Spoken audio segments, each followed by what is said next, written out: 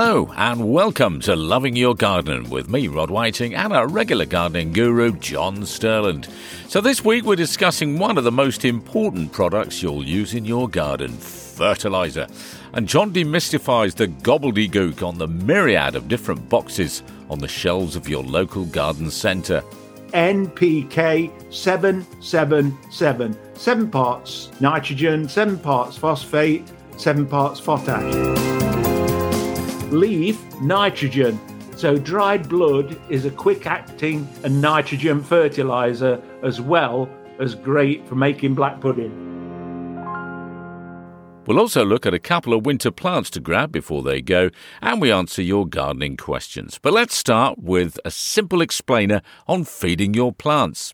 We did go into sort of preparation last week, didn't we? And I thought it'd just be nice to mention just a little bit about fertilisers, because sometimes I go into a garden centre and people are looking at the fertilisers on a rack and they pick a box up and you can tell they don't really know what they're looking at. We don't want to get too technical about it. So I'll just say basically the first thing is there's 2 main types of inorganic fertilisers. Compound fertilisers, that's where you get 2 or more elements on the side of the packet, or that's what you get in the box. So it might be 0, 15, 15, or 0, 14, 14, 21, something like that. The 3 elements are nitrogen, phosphate, and potash. Right, so let's take Growmore. Very simple. You go into a garden centre, buy Growmore. If you look at it, it's NPK 777. 7 parts nitrogen, 7 parts phosphate, 7 parts potash. Now, you get others, say you're growing potatoes, which are swollen stems, and you want quite a lot of potash in there, some phosphate and nitrogen as well.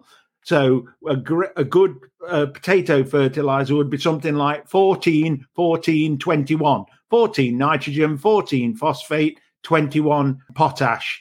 So these are what we get. They're called compound fertilizers. Pelleted chicken manure is a good, straightforward one like Growmore.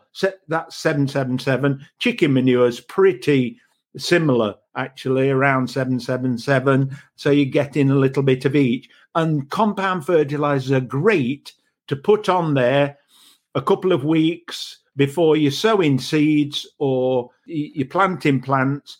It gives them time, being as they're insoluble, it gives them time to break down. The rain comes, takes them in, and when you put your plants in, they're ready. The roots get out and they find these wonderful nutrients and get going straight away. That is really good.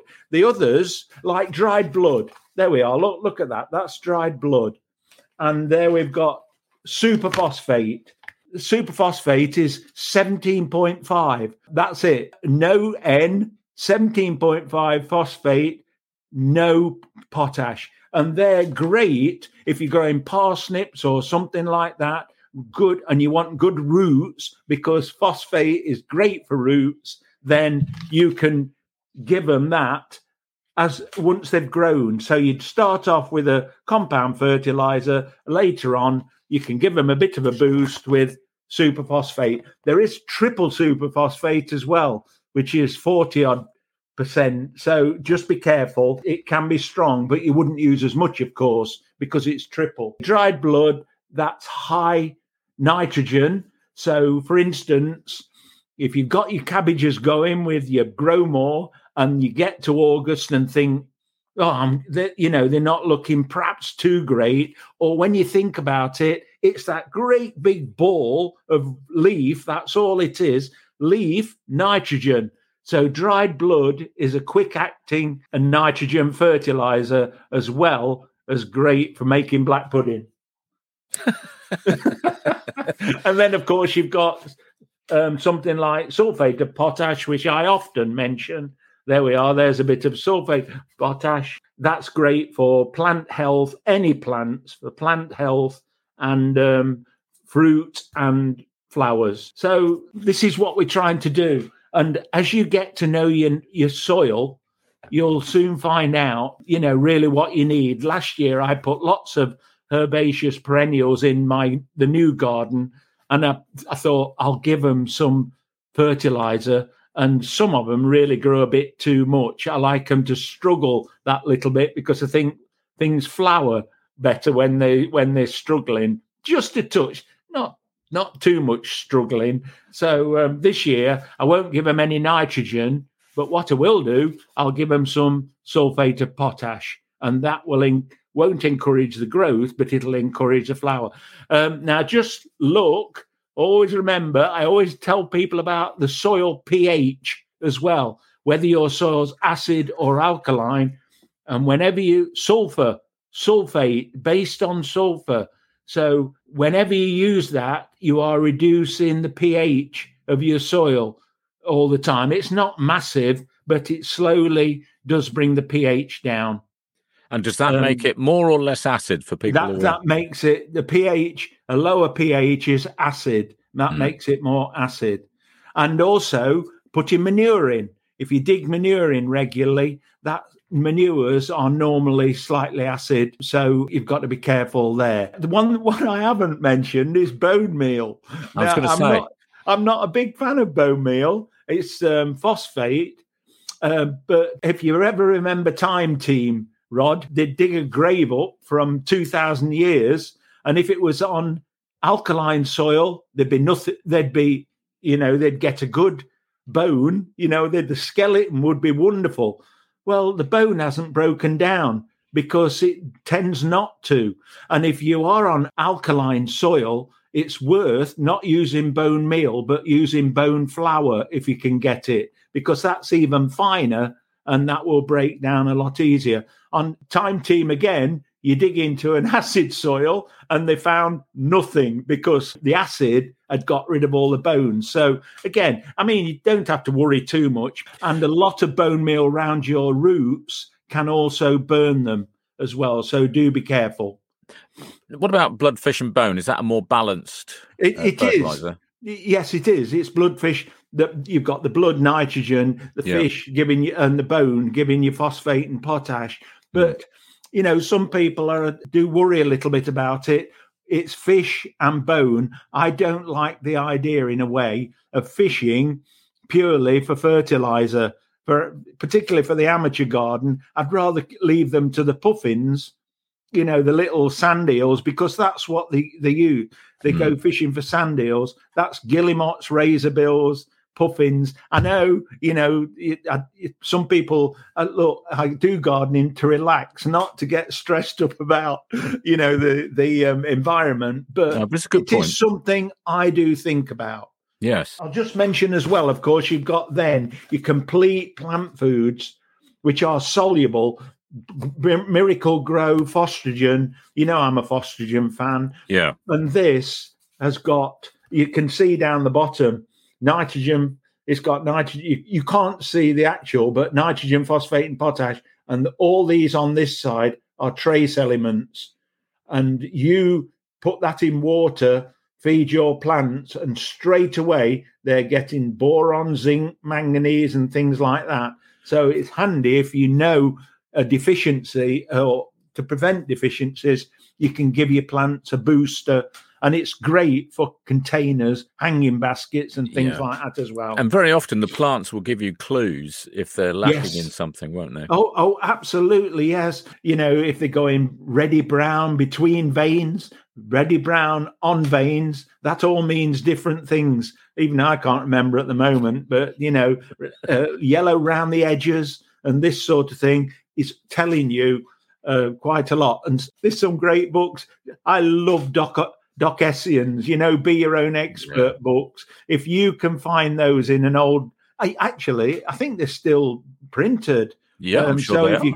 I think they are. So if you can get one of those, they really are good. Be Your Own Fruit Expert, but Be Your Own Garden Expert, the first one, has got loads of information about getting to know your soil, which to me is one of the most important things to know about your soil. And they are, Rod. There's my sulfur chips. So that means if you've got an alkaline soil and you want to grow some acid plants, if you put some sulfur chips in, that will help. Yes, I mean it will help. It won't just make it. Oh, that's it. They're sorted. But if you've got for something that likes a neutral soil or alkaline, or you've got a neutral soil and something likes it a little bit more acid, like a then surface. Of course, acid rain, sulfur. Can you remember they used to say, Yeah. "Oh, acid rain bringing sulfur down that comes out these power stations and factories." Yeah. Well, that is what it does, and the chips slowly release sulfur, and they'll work over a couple of years, and of course that will help your plants. If you've got a pH of 8, don't try putting Rhodies in, even with peat in, and then sticking this on, because the alkalinity will eventually come back. It always does. Yeah. Yeah. A bit like clay, isn't it? Lime never goes up, but lime is a fertilizer as well, we mustn't forget. Okay. We'll just mention lime. That is a fertilizer. And usually in a rotation for vegetables, we'll put it on before brassicas. And we put it on the surface because lime never comes upwards. It only ever goes down. So you don't dig it in. You put it on the surface a few months after you've used manures and things like that. David Stevens says, Dave Hessian always sends me signed copies. Yes, definitely. All mine are signed as well. Yes, wow. As John knows, yes. I think my first one was 2 and 6. It probably is. Yes, and it's fantastic. You go back to some of them, the old ones, and some of the chemicals that they used to use, you cannot get anymore. But, the basic information is still wonderful. It really is. They're wonderful. Doc Hessian, Dave Hessian, Doc Hessian is one of the most read gardeners in the world. He's still alive. He's 93. Yeah, is he really? Yeah, 93. Ah, bless. Yeah, I don't think he'll be writing anymore, but absolutely top man. Paula Routledge with us as well. Evening, Paula. Hi, Paula. Good evening, Digger. That was my name at college. Yeah, I guess.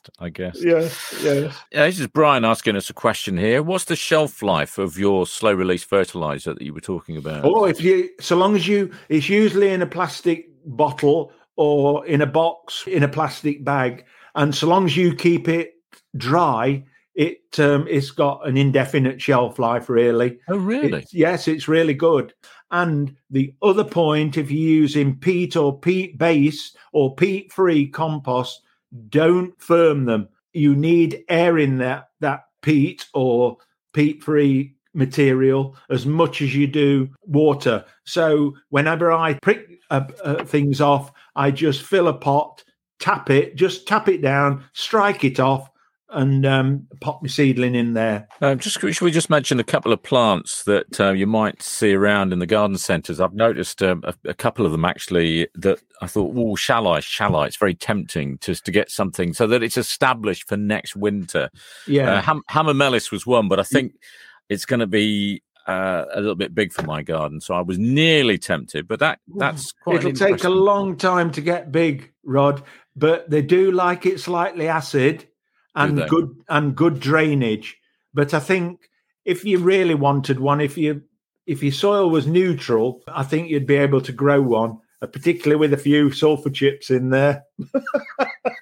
I know Panetia is another one, Gualteria Panetia, but that definitely is an acid lover, isn't it? Yeah, that is an acid lover. Yes, I mean, I was going to mention Hamamelis because it is a fantastic plant, very spidery. As you know, unusual, and, but a stunner. And of course, in the winter, when you've got this the sun isn't going to burn anything off. On a sunny day in summer, you can hardly stand out. Well, your plants have to stand out in that. So if they're flowering, they're soon burnt off. In winter, it's fantastic for them, and they'll last 8-9 weeks. Hamamelis will flower for 8 or 9 weeks, no problem at all. The other one I was going to mention was the shrubby honeysuckles, Lonicera fragrantissima, and there's one or two others as well. There's nothing blousy about the winter flowers, but very often they are a wonderful aroma. And you think of the Christmas box, absolutely gorgeous smell. But the name, it's in the name, isn't it? Lonicera fragrantissima, fragrance. So you'll get weeks of, you walk down the garden and actually it's quite a nice little flower, but the aroma is absolutely wonderful. And for a smaller plant, skimmias are definitely worth looking at, aren't they? But you've got male and females, which can be a bit... yes, there's a lovely male, Skimmia rubella, yes, which is a male, which is so fantastic that they use that just as a winter flower put in a container. Skimmia, is it Reevesiana, I think, is an actual male and female. Yes. So you can get berries on that as well. Yeah. But there are some lovely ones. Again, they do like it well drained. They do like it slightly acid. There's some wonderful winter plants. Of course, the hellebores. I did mention that I planted another one I've this got one week. to plant. Yeah. I couldn't resist. I went to this little plant nursery and they got a glass house full, all different colours. I says, how much for the lot? But, it would have been a few £1,000, but they are lovely. And they're great for planting under deciduous. Yeah. Because obviously when the leaves are off, they've got the stage. And when in summer, when the leaves come on your deciduous plants, they're protected from the sun because they don't like summer sun on them. So, and a bit of a mulch with a bit of garden compost. Bob's your uncle. They'll go for years. And there's some cracking ones now, the doubles and things like that. They're even trying to develop them now that where the faces sit so you don't have to bend down and... it's a lot like that now. They show their flowers at the top rather than hiding. Yes, they do. Right. Okay. Let's just finish off with a couple of questions then, and I think we'll be done. Right. So Frank says, I'm thinking about a new large back patio and paths done in porcelain slabs. I know David Stevens will have something to say about that. Oh, porcelain. Yeah. Wonderful. If it's, in the right situation. I mean, we can't get David out to go and have a look and tell him whether it's right or not. The thing is with those sort of things, Rod, and it is good, they're great for all year round. If in winter, they're not porous, so they don't take any water in. So you aren't going to get any problems with freezing and breaking and things like that. And in the right situation, to me, they look fabulous when they're done properly. Yeah, and it's got the right design and everything. Right, John, thank you very much indeed for your time. It's always a pleasure. And I hope you have a good week's gardening, folks. I think it's going to be too bad this week. A little bit of rain, hopefully. I was so grateful to see a bit of rain last night. It's been so dry. After what we had before Christmas, I'm not going to start complaining now that we need more. No, be careful what you ask for. Be careful what you wish for. Exactly. Yeah. All right. Brilliant. Well, thanks very much then. indeed, John. All the best, gardeners. Have a great week, and see you next week. All the best. Bye, folks. And if you'd like to be part of Loving Your Garden, just search for us on Facebook and join the group. Be inspired by great gardeners like John Sterland, floral arranger Paula Routledge, renowned garden designer David Stevens, and thousands of brilliant gardening members from all over the world. And a heads up for a special guest next week. We have professional gardener, author and well-being practitioner Annabelle Padwick, founder of Life at Number 27, about how gardening has literally been a lifesaver for so many, especially over the past 2 years. She'll be a wonderful guest. That's next week's episode of Loving Your Garden podcast. Until next week.